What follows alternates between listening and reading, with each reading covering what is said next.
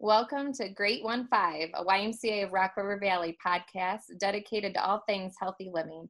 I'm Melissa Burns, here along with Gina Carvelis, and today we're talking about learning to listen to your body. Our guest today is Lynn Early. Lynn, would you like to introduce yourself? Hi, I'm Lynn Early. I'm a personal trainer, group fitness instructor here at the Y. I've been part of the Y for, 8-9 years or so. I'm also a mom to two crazy kids. I try to keep them involved in the Y as well. Other than that, that's all there is about myself. All right. Well, thank you, Lynn. We're really happy to have you here with us today. We're going to be talking about how we can better learn to listen to our bodies, whether it's due to something like an injury or a surgery or just changes in our bodies as we get older, things like that. And I know, Lynn, that you've had some specific instances of this. Can you elaborate on maybe a few of those and give an example of something that has caused you to have to dial back your workouts? Oh, sure. I've got a lot of instances, I guess you could say. My oldest injury, I guess, would be shattering my foot years ago. I've also have had hernias. I've had several setbacks. I just had to find a new way of working out and changing how I do things. I would say the biggest setback probably was shattering my foot years ago.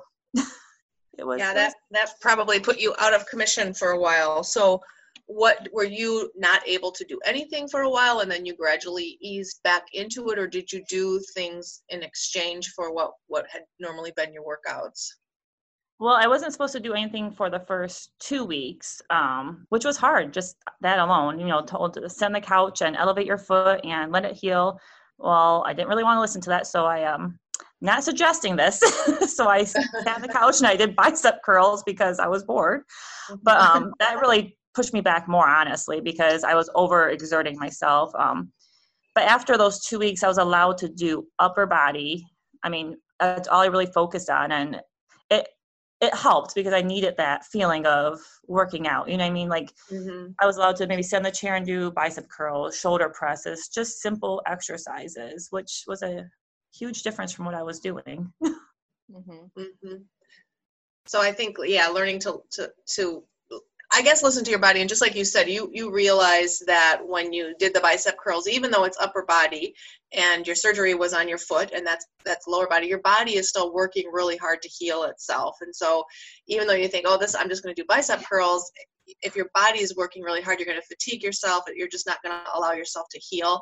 And I think sometimes that's what has to happen, though, to us, because we're just so used to doing things as you have to have that kind of setback, like, why'd I do that? And I hate to say it, but sometimes you have to learn your lesson before it really clicks. So I can relate to that entirely. Yeah. Lynn, did you listen to yourself? With the foot situation right away, or was it immediate? You were like, my foot's broken, or did you just continue to work out? I did not listen to myself right away. I should have. I learned from that lesson, don't get me wrong, but it was hard. I went from teaching 10 classes a week to being told sit on the couch and do nothing. It was a huge difference. I probably should have listened more because I tried to push it too fast, too soon, which led to overcompensating and then leading to a hip injury. And then I still try to work on that. I think because maybe I was young as well, you just kind of think, no big deal, no big deal. I should have listened sooner, It was foolish, really foolish. It was hard, though. Yeah, and that's the thing. I think we get so caught up in, like, I have to do this or else. And that's the mindset I had. It really was. Yeah, I think when you're in the mindset of, I have to burn X amount of calories, I have to sweat in order to make it feel that I had a great workout. Otherwise, it doesn't feel like you had a good workout, and you have to get out of that mentality because they're so good from other forms of exercise that you're still doing good for your body. You just don't necessarily realize it. So that feel good just changes a little bit. So what other situations have you been in, as far as injuries go outside of your foot? Outside of the foot, well, I've had 2 hernia repairs, abdominal hernia repairs. Wow, I can't talk. I'm sorry. I had it repaired once, and I re-injured it. It wasn't necessarily because I didn't listen to my body. It was more or less because I tried to do a surgery that I probably should have done differently, I guess. And I probably did rush it a little bit, but the second one, it set me back a little further. That was actually really recent. It was only 6 weeks ago. So just learning to exercise differently, move differently, really. Yeah. And I mean, just all around, I think, just listening to your body, and I think just making sure that you're making time for yourself too. It's just so important to go get those things checked out. Don't push it off. I'm religiously, I do this all the time, but I'm so quick to tell somebody else to go to the doctor. But when something's wrong with me, I don't make the time to do it. Are you guys like that? For sure. Yes. I yell at my husband all the time. And then he's like, why didn't you go? I'm like, well, don't worry about that. It's easy to do. Yes. Yeah. I've done something similar, and I really did have to learn the hard way.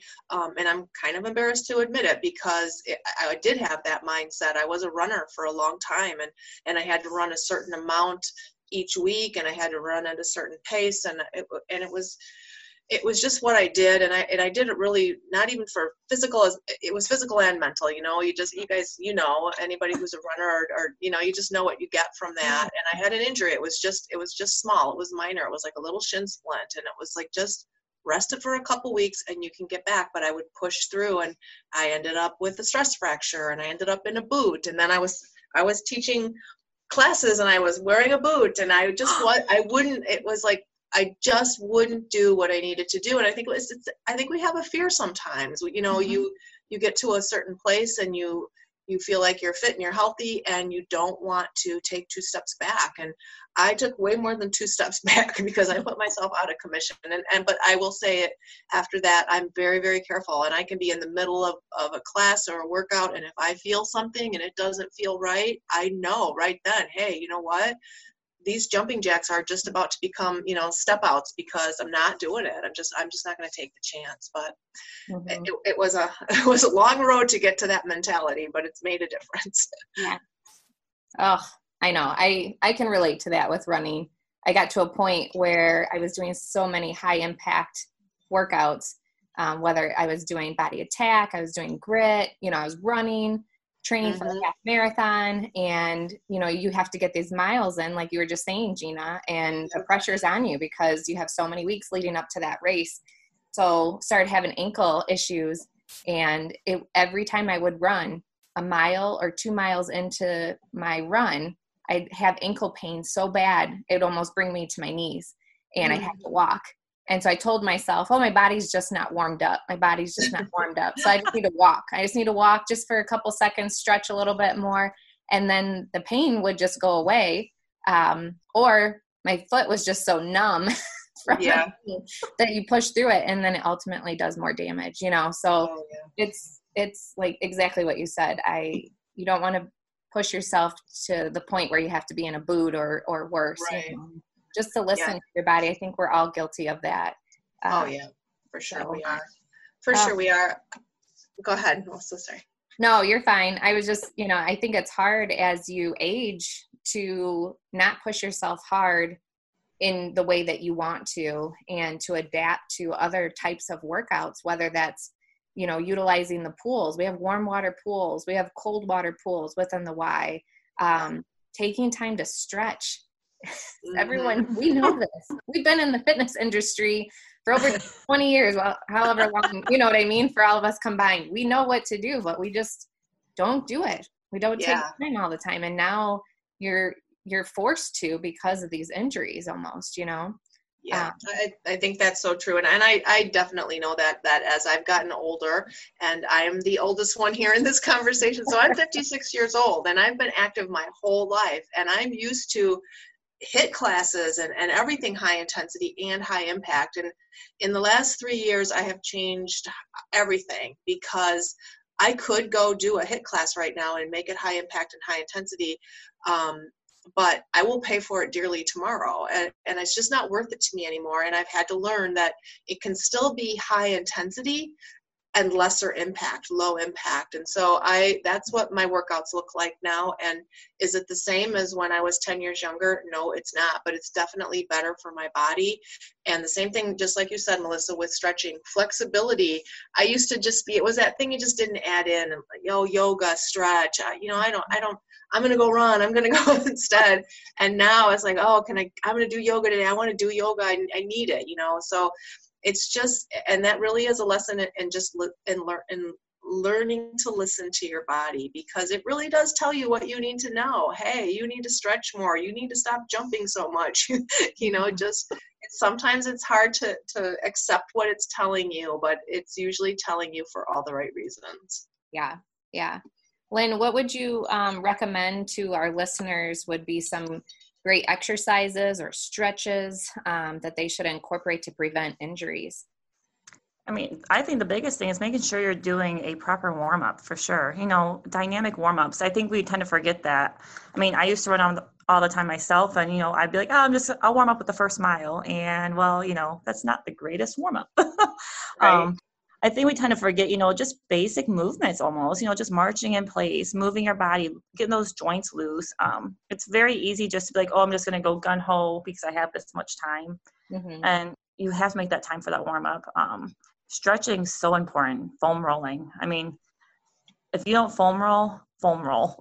It makes a huge difference. I mean, how much foam rollers are super cheap nowadays. I mean, you could get them even at Walmart, right? I mean, you don't have to go to a sporting goods store, but you could go to Walmart. What are they, like 10, 15 bucks? I think I paid $12 at Meijer's. My nephew actually asked for one for Christmas because he's an athlete. Yeah, I mean, they see. I mean, he's seen. He's like, I don't want to end up like you. I was like, thanks, thanks, bud. You guys have ever shopped at Aldi? You know how Aldi always has like the different things that they, once in a while have in that one aisle where it's just random stuff. But I actually got a foam roller that vibrates different, settings at Aldi, and it was like $15, and it's the best thing ever. I mean, it's just to have at home, and you know how you don't want to make time for yourself to stretch or to like do that muscle recovery. So do it while you're watching TV at night, and that's when I do that, I have a COVID puppy like everybody else in the world. I get down on the ground and play with her a little bit, but, and snuggle with her, but then I'm also watching my show and multitasking, right? Moms, we're all multitasking all the time, but anyways, I'm stretching a little bit and using that foam roller. That's, I think that's so important. You just made me go off on a tangent because you mentioned that. So. No, I mean, that's the truth though. That's when I do it. I'm not going to lie. I'll sit down and watch The Voice and I'll foam roll. I mean, otherwise there's times where I'm just not going to do it. And I know I should. I think we forget that. And then we're like, why is this sore? Or why am I stiff? And no, it's important. I have a tennis ball right next to my bed, and when I get up in the morning, or sometimes before I go to bed, I'll just kind of see how my feet are feeling, and I might give them a quick roll, or a lot of times before I get into bed, it just feels good, and it's kind of a nice way to relax things before you're ready to call it a day. I think people too, you forget when you're doing a warm up, you're preparing your body to exercise for what workout you're going to do, right? Right. And a lot of times people don't even warm up the right way. They're not even warming up the muscle groups that they should be to prevent injury. And so I think just to be conscious of, thinking that through before you start, and also too, going back to making time and working hard, those high impact type of workouts, a lot of times they're like 45 minutes, an hour. If you're running and training for a race, I mean, you're looking at an hour, maybe 2 hours, depending on what your mileage is going to be that day. And you just want to get it done. So you just don't make time to properly warm up. And so you don't have to work out for an hour, or 45 minutes. It's like even just 20 minutes, getting that in a day just makes such a difference. Yeah, it really does. It really does make a huge difference. And you're exactly right. There's people who do, they train so hard and for so long, and you have to learn that, hey, you can still get so much out of it, and you don't have to I hate to say it, but really like kill yourself in the process. Yeah. You can pull back a little bit and it's still so beneficial. And sometimes the pulling back is the beneficial part, because your body it doesn't want to do that anymore. There's just things that we do that, and I say it all the time, like, I don't try to squat as heavy as I can possibly squat. I used to, it was like, oh, how can I add 5 pounds? Can I add 10 pounds this week or whatever? And now it's like, I don't need to be able to lift my body weight. Someone my size isn't going to climb on my back and I'm going to have to carry them somewhere probably. But I do want to be able to, bend down, pick things up, put things on the shelf, go, mess around outside, do things. I want to be able to have that functional fitness. That's so much more important to me now as I get older, just living life pain-free and being able to move. But yeah, just kind of a different mindset. I know. It is, and it's hard to adapt and change, right? So, Lynn, how long would you recommend would be a good time to hit for a proper warm up?